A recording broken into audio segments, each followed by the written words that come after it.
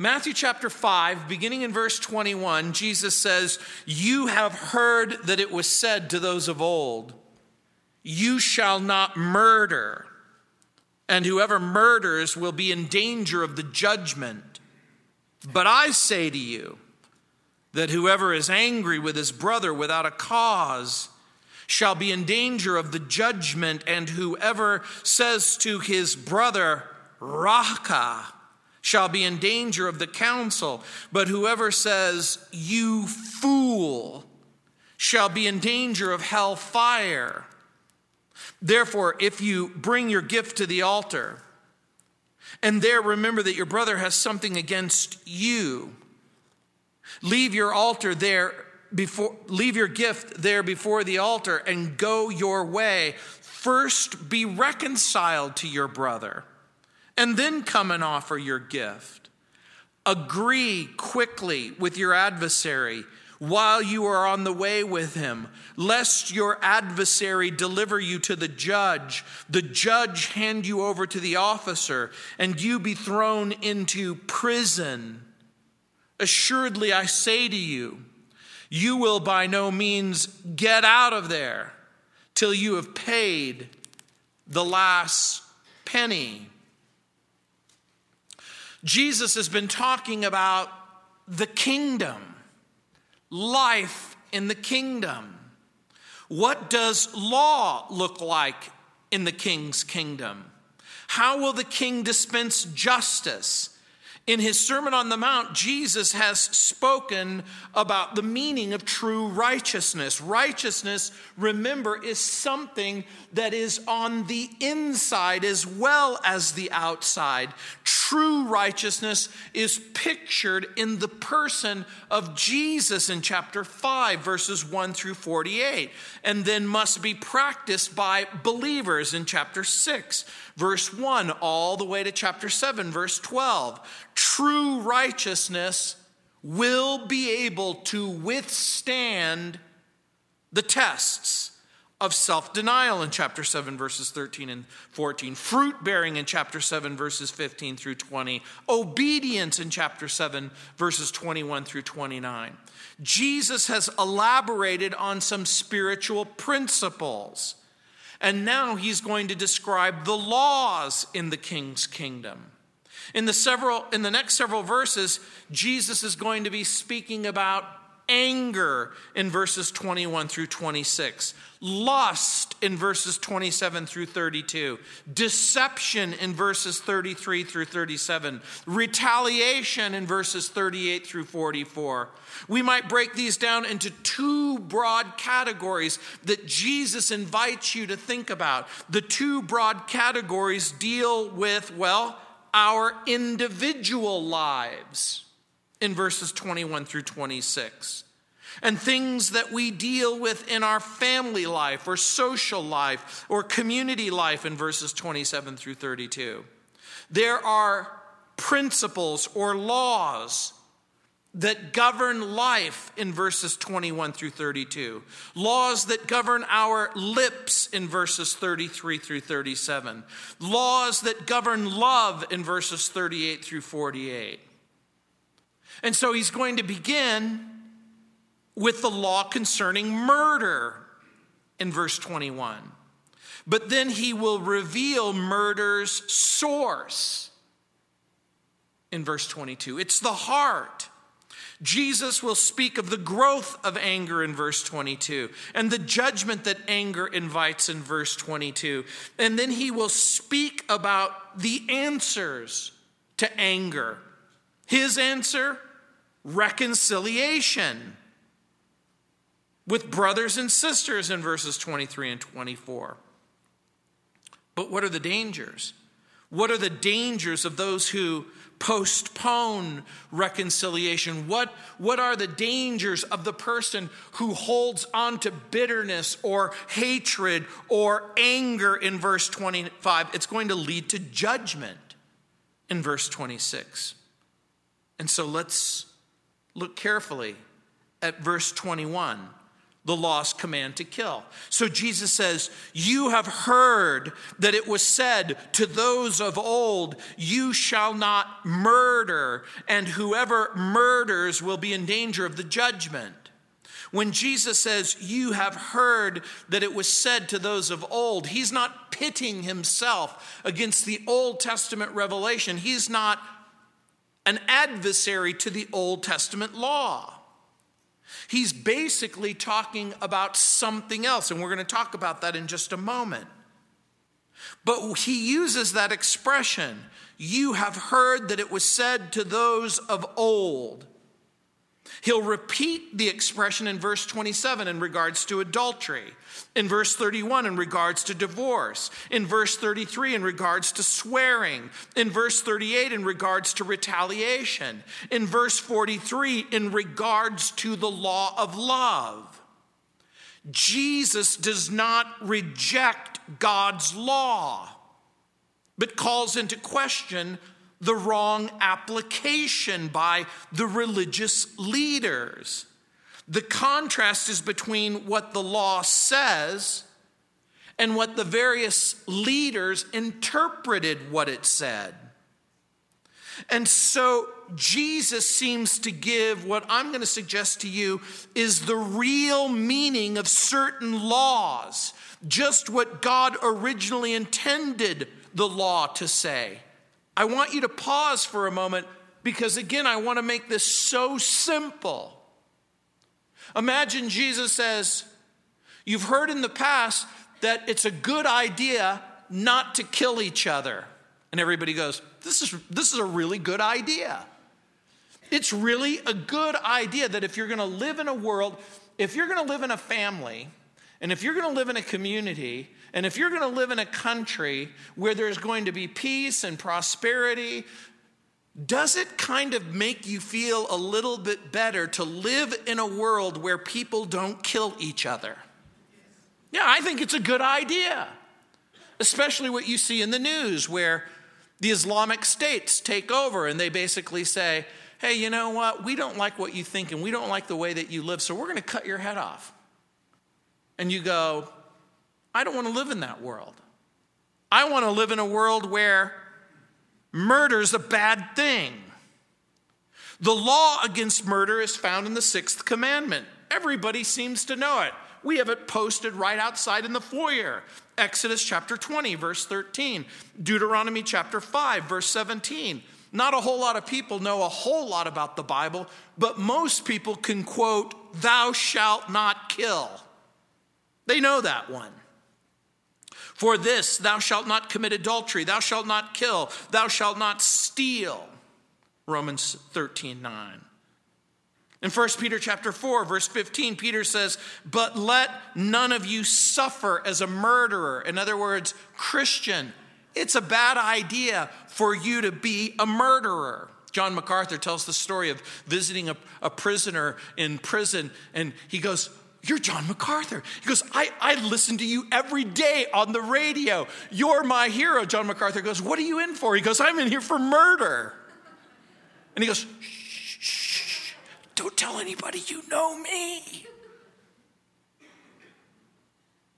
It doesn't make sense that a Christian should go to jail for murder or as a thief.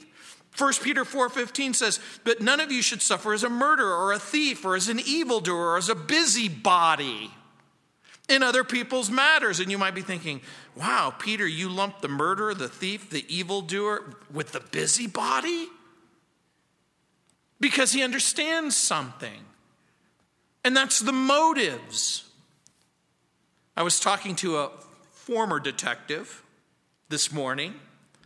I asked about some of the motives for murder. He mentioned greed. He mentioned jealousy. He talked about sex. But the primary motive seemed to be fear, jealousy, money, revenge, protecting someone that you love. And Jesus will basically say, there's another motive for murder, and that's anger. We know that the first murder in the Bible is that very, very familiar story of Cain and Abel. Again, most of you learned it at some point in your life in Genesis chapter 4, verses 9, and then again in verse 13, the story of Cain and Abel. The first prohibition against murder takes place in Genesis chapter 9, in verse 6. After the flood and after Noah and his family are embarking, the Lord reveals, whoever sheds man's blood, by man his blood shall be shed, for in the image of God he made man. That's what it says. God explains the penalty and the reason why murder is forbidden. Every Jew would have known the 10 Commandments. You shall not murder. The commandment didn't prevent or prohibit the taking of life, but rather the unlawful taking of life. And the unlawful taking of life carried with it the death penalty. So the people listening to Jesus would have probably had the same feelings, and they would have experienced the same thoughts that you're experiencing right at this very moment, when you might be thinking, oh, thank God I've never killed anybody. If murder simply means the unlawful act of taking another person's life, most of you, by definition, are not murderers. Jesus has already warned the people that righteousness isn't just simply external, but internal. Jesus is in effect saying, you've heard it said in the past about not killing people and not murdering, but I'm going to invite you to consider the kind of world in which in my kingdom it's a sin to harbor murderous thoughts. Remember, you've heard it said in the past, don't kill people. And I'm saying to you, don't even think about killing people. Don't have murderous thoughts. And so when Jesus says, and whoever murders will be in danger of the judgment, does he mean human courts or does he mean heavenly courts? I think that the answer is both. He's talking about in the real world in which we live, if you kill someone, could there be consequences? Let's hope so. But even if you get away with it, in this world, could there be consequences? I know so. Tragically, I deal with people who really live in this real world where their husband has been murdered, or their wife has been murdered, or their child has been murdered. And usually it falls into two categories: where the murderer is known and exposed, or where the murderer is not known and exposed. But Jesus is going to invite us, remember, to think beyond just the external, but the internal. And he's going to invite you into a kingdom where you can't have a heart filled with hatred and anger towards the people that God has placed in your life. That's what Jesus means when he says in verse 22, but I say to you that whoever is angry with his brother without a cause shall be in danger of the judgment. And whoever says to his brother, Raka, shall be in danger of the council. But whoever says, you fool, shall be in danger of hell, fire. Anger is one letter short of another word, danger. You just have to add a D. But look what he says, but I say to you. In what sense? Remember, the Lord said, please don't kill each other. And Jesus is basically saying, I know that the Bible says, please don't kill each other. But I'm saying to you that don't be angry with each other. Why is he saying this? Because he knows the roots of murder. And so when he says, I say to you that whoever is angry with his brother without a cause, pause for a moment. Does Jesus allow anger with cause? It would appear that there is such a thing as justifiable anger.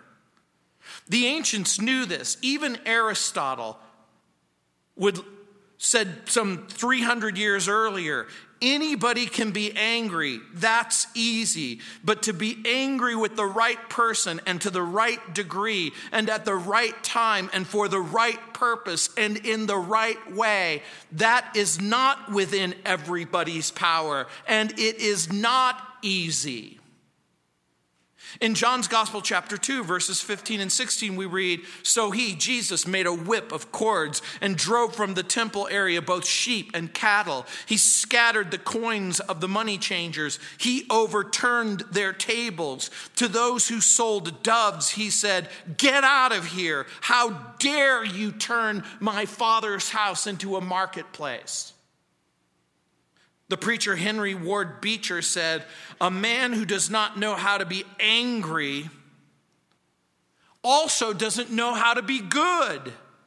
And a man that does not know how to be shaken to his heart's core with indignation over things evil is either a fungus or a wicked man," unquote. I like that. Henry Ward Beecher is basically saying, we live in a world, and guess what? In this very real world in which we live, we're going to experience emotions. And if you don't experience emotions, then there's something wrong with you. Paul wrote in Ephesians chapter 4, verse 26, "Be angry." And I know most of you are going, "Whew." And then he said, "Be angry, but don't sin." You mean there's a kind of an anger where you don't sin, apparently? And is there a kind of anger where you do sin? The answer is apparently. By the way, let me ask you this question. Who created human beings? God. Did God create human beings with emotion? Yes. Did God make a mistake when he made you a human being with emotion? The answer seems to be no.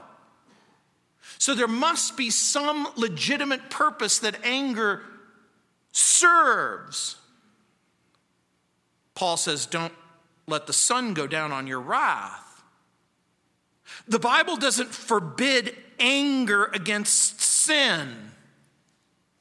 Jesus is concerned when people direct anger towards people in what way? When is anger justified? I'm going to suggest to you it seems to be when God's honor is at stake, or someone else is being misused or abused or mistreated or wronged. What does murder have to do with anger?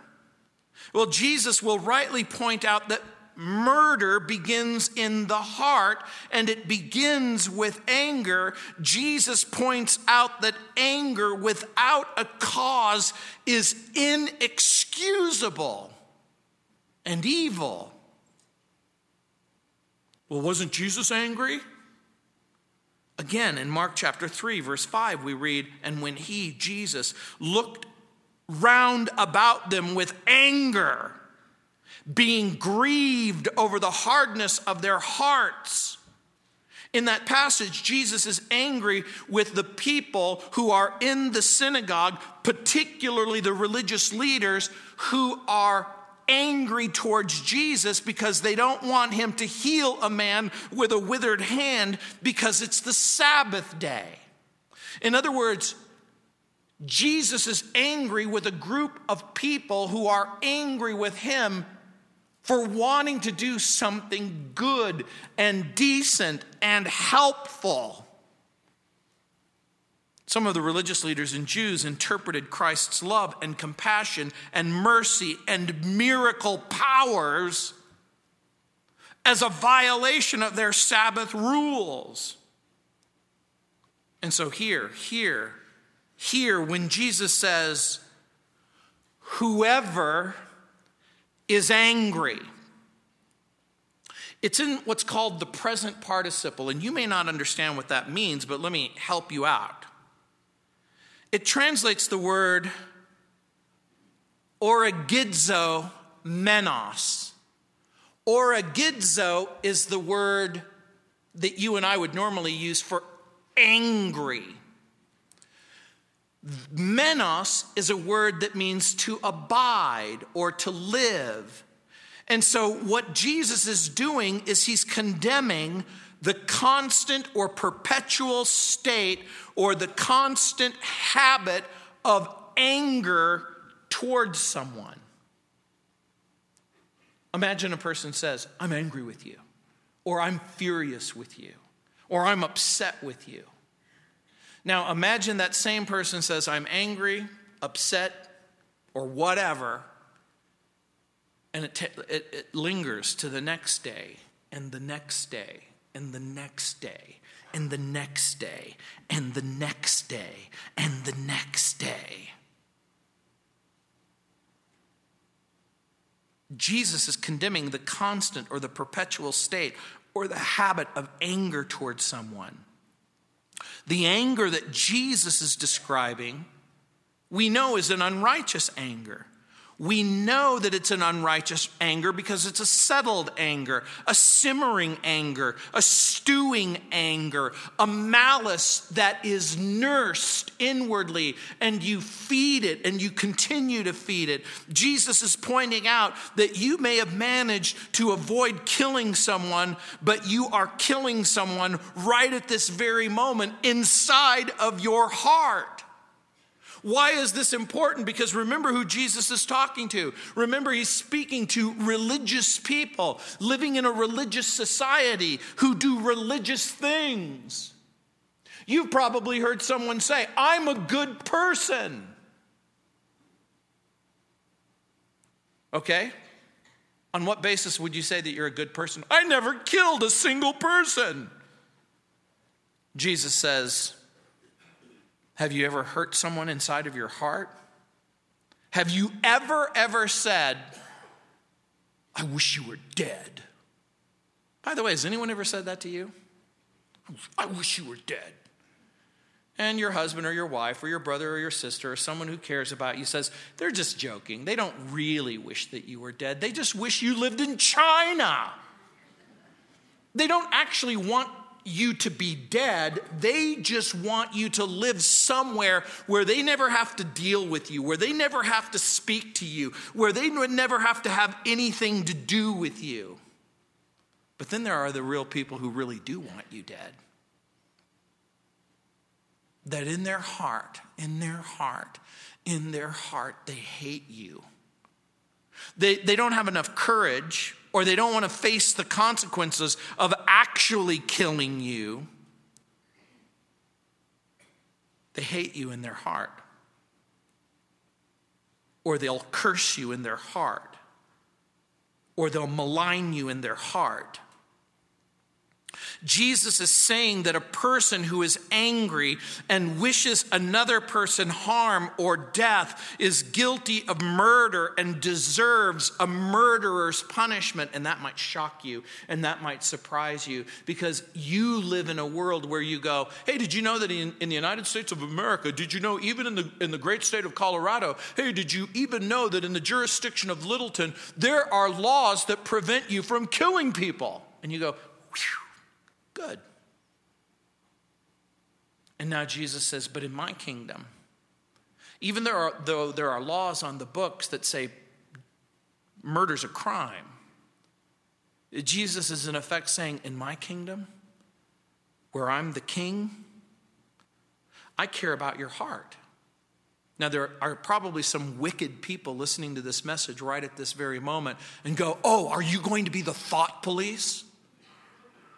And the answer is no, I'm not going to be the thought police. But Jesus, as king, reserves the right to be the thought king. Do I know what's going on inside of your heart? No. Does Jesus know what's really the truth about what's going on inside of your heart? And Jesus is in effect saying, in my kingdom, in the kingdom that I'm inviting you into, in the kingdom that I want you to participate in, I not only care about what you do, I care about what you think. We as Christians have to learn to be patient and kind and long-suffering. For what reason? Knowing that we ourselves are sinners, it says in 1 John chapter 1, verse 8. We can't live in a constant state of anger and unprovoked anger. It has no place in the Christian's heart. I want to ask you a question. How many people do you suppose have died this week in this world because anger was allowed to go unchecked? And now you begin to understand. Because the truth is, we live in that broken world. By the way, only about one, I want to say in 7 people will be murdered somewhere in the world. But that's way too many. And so what does Jesus say? What does Jesus say when anger is allowed to escalate? Read it for yourself. Look again in verse 22. And whoever says to his brother, Racha, shall be in danger of the council. Anger can be bad.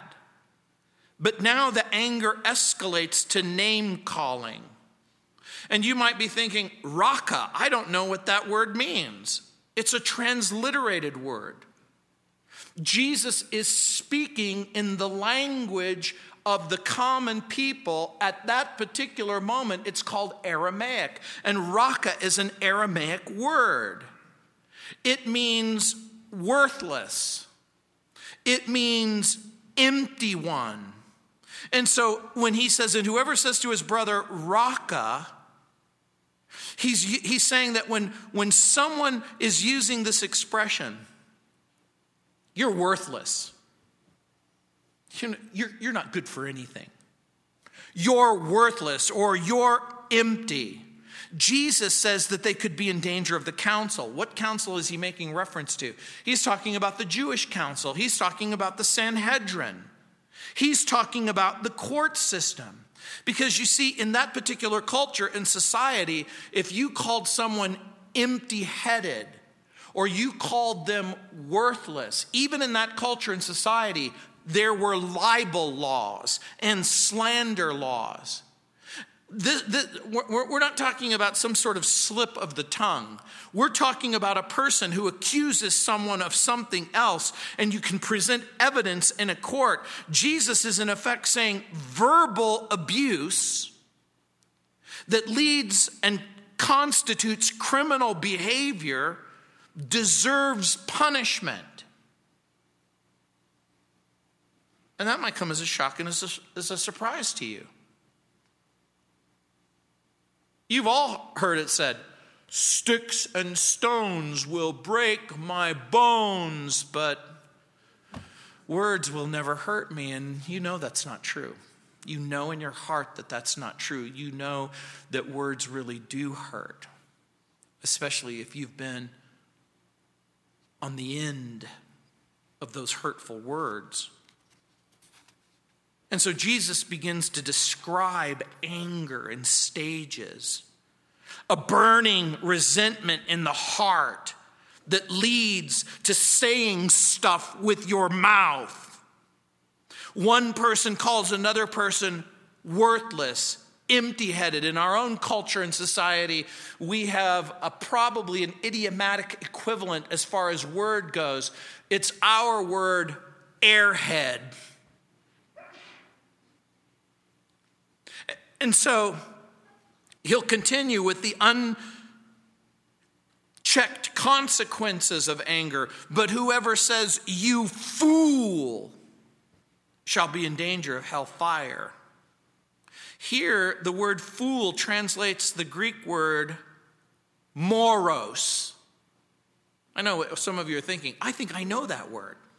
Moros. Yeah. The English word moron comes from that word. The word means dull, stupid, moron. But here it probably means something a little bit more. It probably means a moral fool. That is, a person who ought to be dead and expresses the desire that they ought to be dead, the idea is that this is a person who's engaging in a behavior that looks like it deserves a certain kind of punishment. It's quite common to hear people call on God to damn a person, to damn a people, to damn a country, to damn a football team.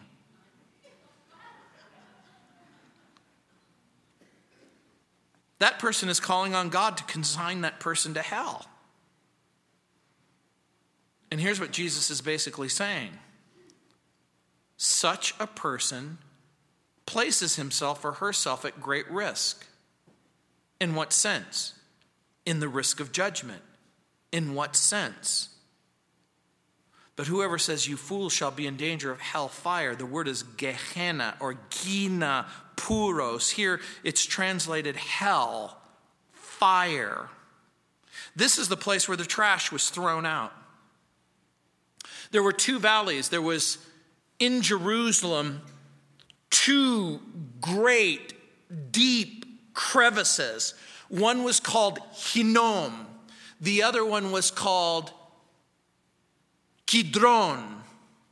In the Kidron, this is the valley that would have separated the temple from the Mount of Olives, and the valley called Hinnom was the place where the people would put out the trash. This was a place where the trash was constantly being burned. This was the place where if a person died without mom or dad or brother or sister, they had no means or family, they would quite literally throw this unclaimed body in the dump. So what happens when you unashamedly proclaim that someone is worthless? Jesus is in effect saying, if you feel comfortable and confident that you have the privilege to say that someone is worthless, how can you pretend even for a moment that you can be worthwhile? Do you understand what's happening here? Jesus is basically saying that you can't do that.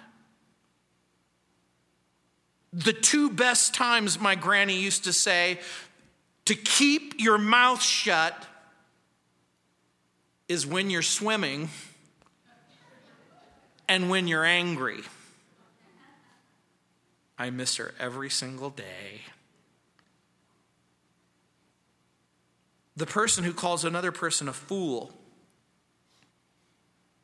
Jesus is saying, will one day answer to God. Let's now put all of his thoughts together. Are you ready? Anger, according to Jesus, contains the seeds of murder. Abusive language contains the spirit of murder. Cursing language expresses the desire for murder. And so in the world in which Jesus lives and in the kingdom in which Jesus is the king, Jesus is basically saying, I don't want the seeds of murder, and I don't want the spirit of murder, and I don't want the desire for murder. And the right response should be, oh no. There's something wrong inside of me. There's something wrong inside of my heart. How in the world am I going to be able to change my heart? But I'm a good person. I only hate people who deserve to be dead. It's like my dad. I never killed anybody who didn't deserve it. Really? Really? Note what Jesus says about the escalation of anger. In the escalation of anger, there's the escalation of punishment. There's the judgment.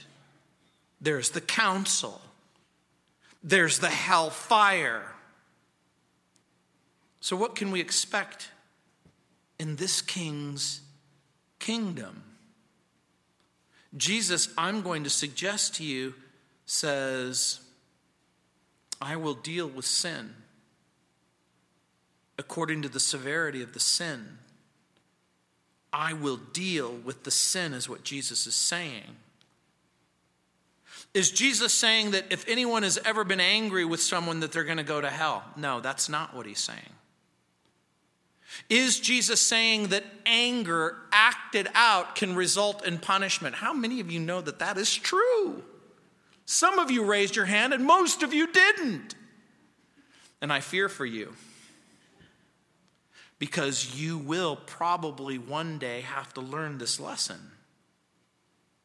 And so look what the king's answer to anger is. In verse 23 and 24, look what he says. Therefore, if you bring your gift to the altar and there remember that your brother has something against you, leave your gift there before the altar and go your way. First be reconciled to your brother and then come and offer your gift. So what does this all mean? What does it mean to bring your gift to the altar? Remember, in the Jewish culture and society, when you would go to the temple, you would bring a lamb, you would bring a goat, you would bring an oxen, you could bring birds, you could bring money. It means to bring an offering to God. So he says, therefore, if you bring your gift to the altar, it's a gift of worship. It's an offering. Pride is not an offering. Anger in your heart is not an offering. Hatred in your heart is not an offering. So what is Jesus saying? William MacDonald put it this way, quote, if a person offends another, whether by anger or any other cause, there is no use in bringing his gift to God. The Lord will not be pleased with it. The offender should first go and make the wrong right. Only then will the gift be acceptable, unquote. Does God appreciate your gifts and your offerings? The answer is yes. Does God appreciate unity, peace, and love in the body of Christ? Yes. What value are our sacrifices to God if we neglect unity, love, and peace? Jesus is in effect saying, leave your gift there before the altar. Leave it. Go your way. First, be reconciled to your brother, and then come and offer your gift. Reconciled here is imperative. It means it's a command, and it implies an attempt to rectify the situation. Remember, here the word means you are making a conscientious effort to make sure that the problem is resolved and the problem is dealt with. And now we go back all the way back to the first murder ever committed. It was motivated by burning anger. And it was motivated of an anger of one brother towards another brother.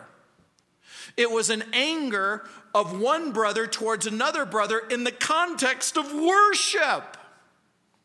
Two brothers come before the same God.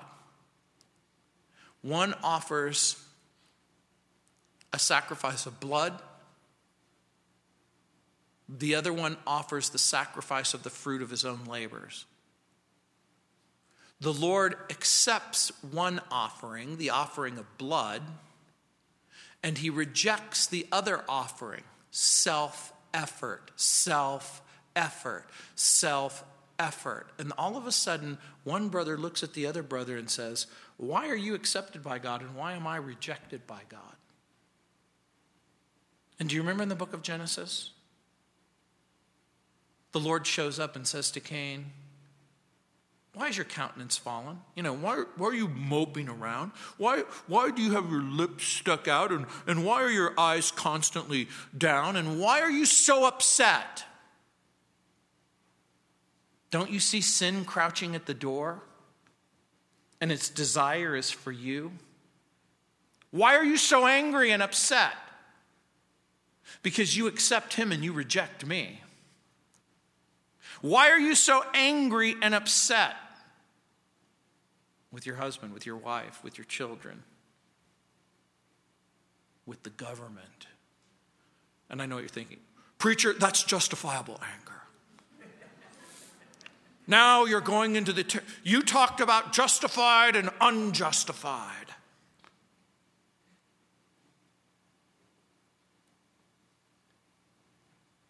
John MacArthur said, when there is animosity or sin of any sort in our heart, there cannot be integrity in our worship. Unquote. So can anger and hatred and bitterness hinder worship? What do you guys think? Sure. You pray. You praise.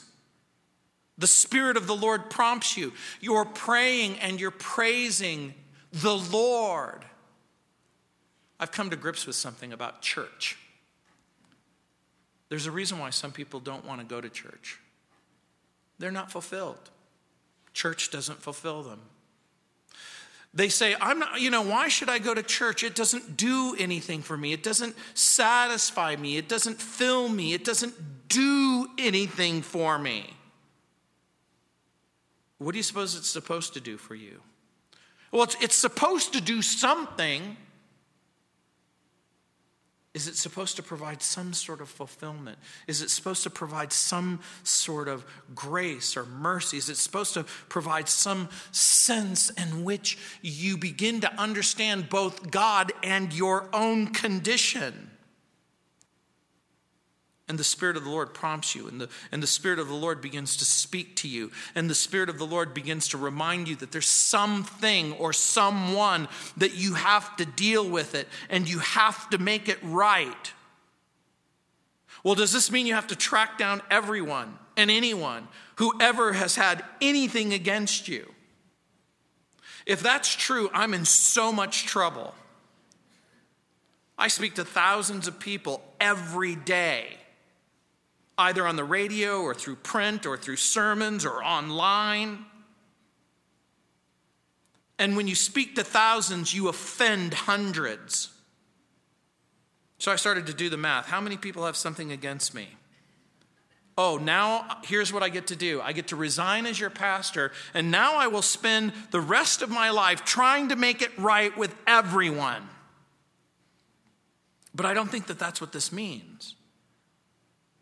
If you're praying to the Lord, if you're praising the Lord, and the Lord prompts you to consider a particular person and something that you should do about it, I'm going to suggest to you that maybe the Lord does want you to do something about it. Let's talk about what this is not, just very briefly. Years ago, a woman approached me after a church service, and she said, "You know what, Pastor? I've been harboring bitterness against you for years, hatred towards you. I've hated you for a long time, 4 or 5 years. Basically, all that time I thought you were an idiot. I can't stand you. You make me sick. I hate you. Will you forgive me?" Now, I want you to pause for just a moment. She thought everything was wrong. Out comes this confession. She feels a whole lot better. Guess who feels a whole lot worse?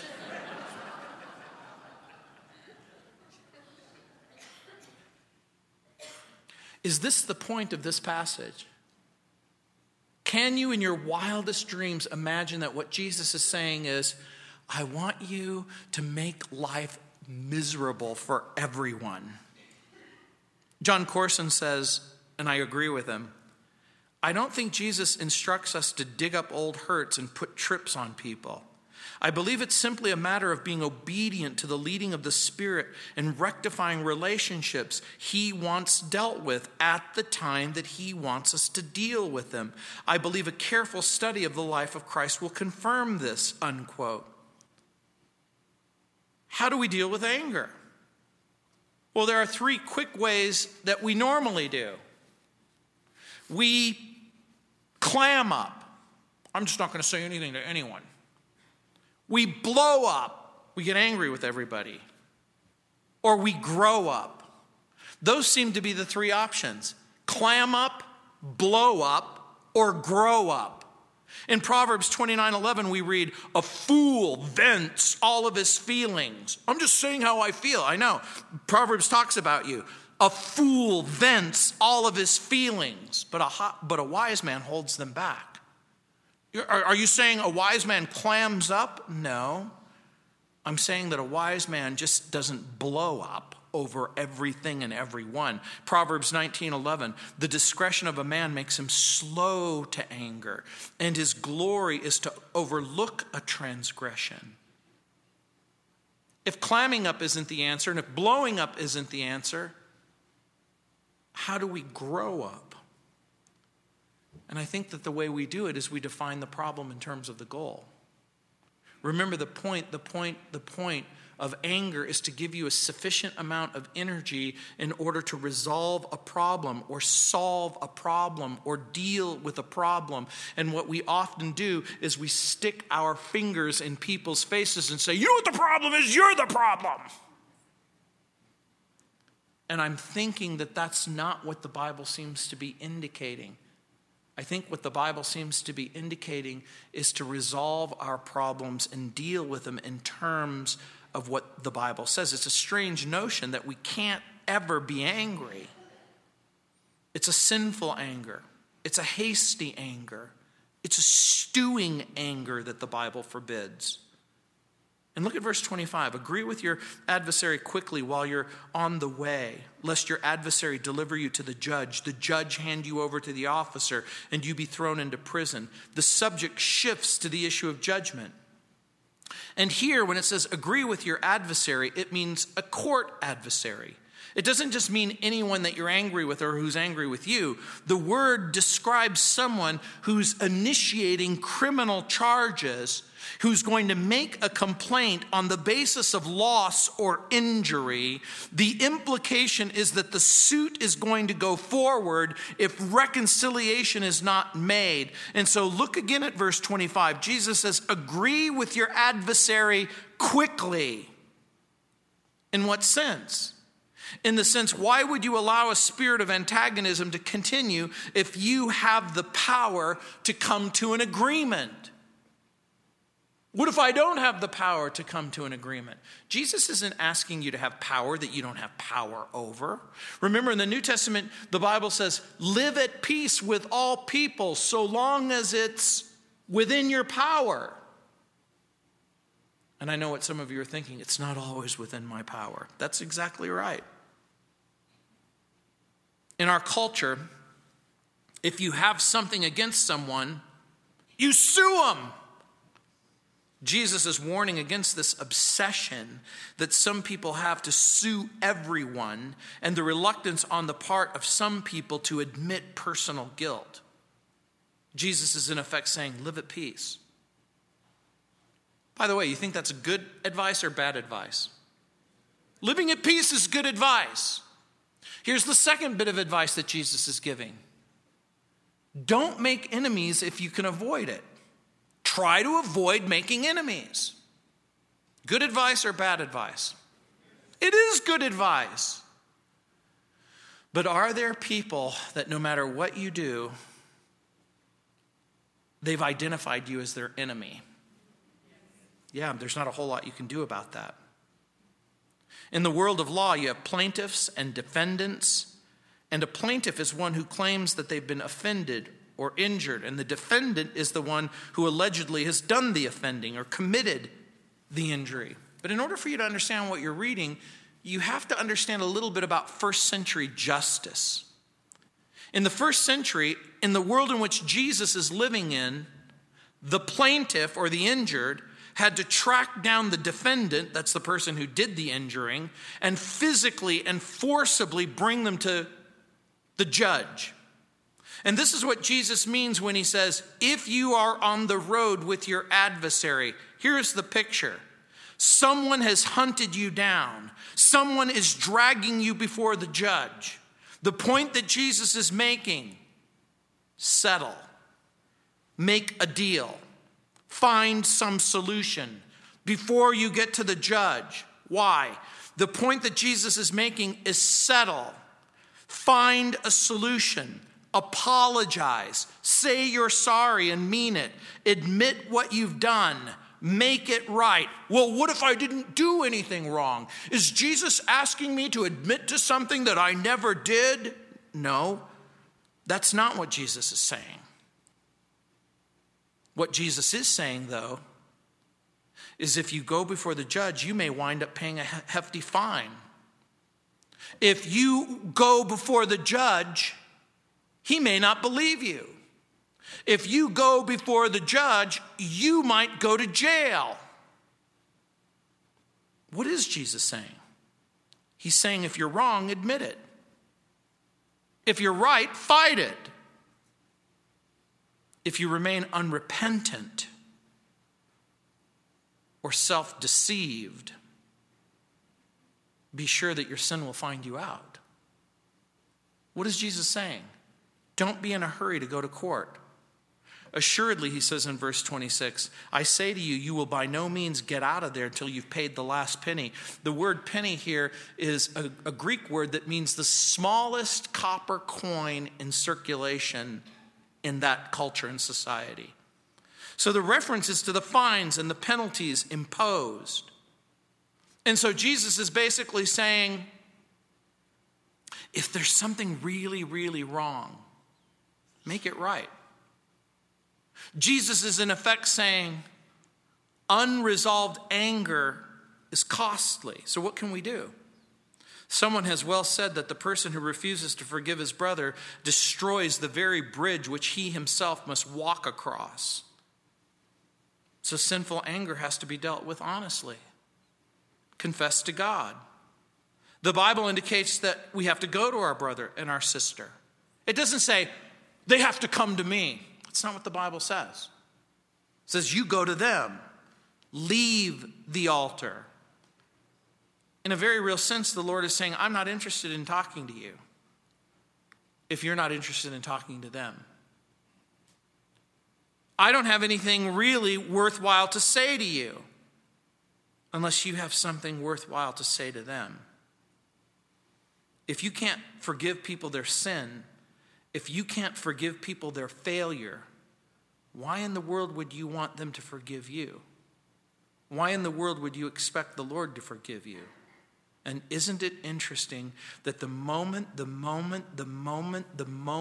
that you make Jesus the king, he is the king in your kingdom. You place him first. You say, Jesus, I'm making you first in my life.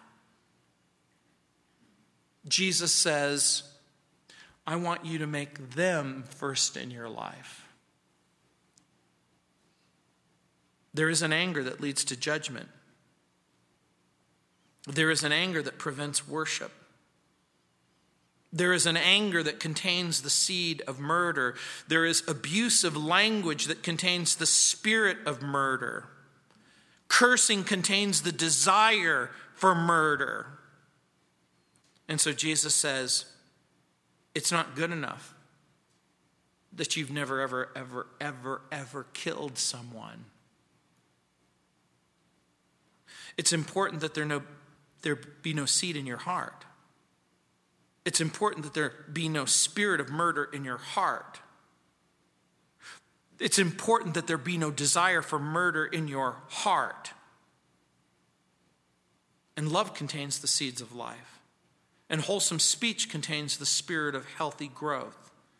And blessing contains the desire for reconciliation and peace. And so it's okay for you to say, I want peace. I want blessing. You see, confession, repentance, forgiveness, and reconciliation are all tools that you will need for the rest of your life.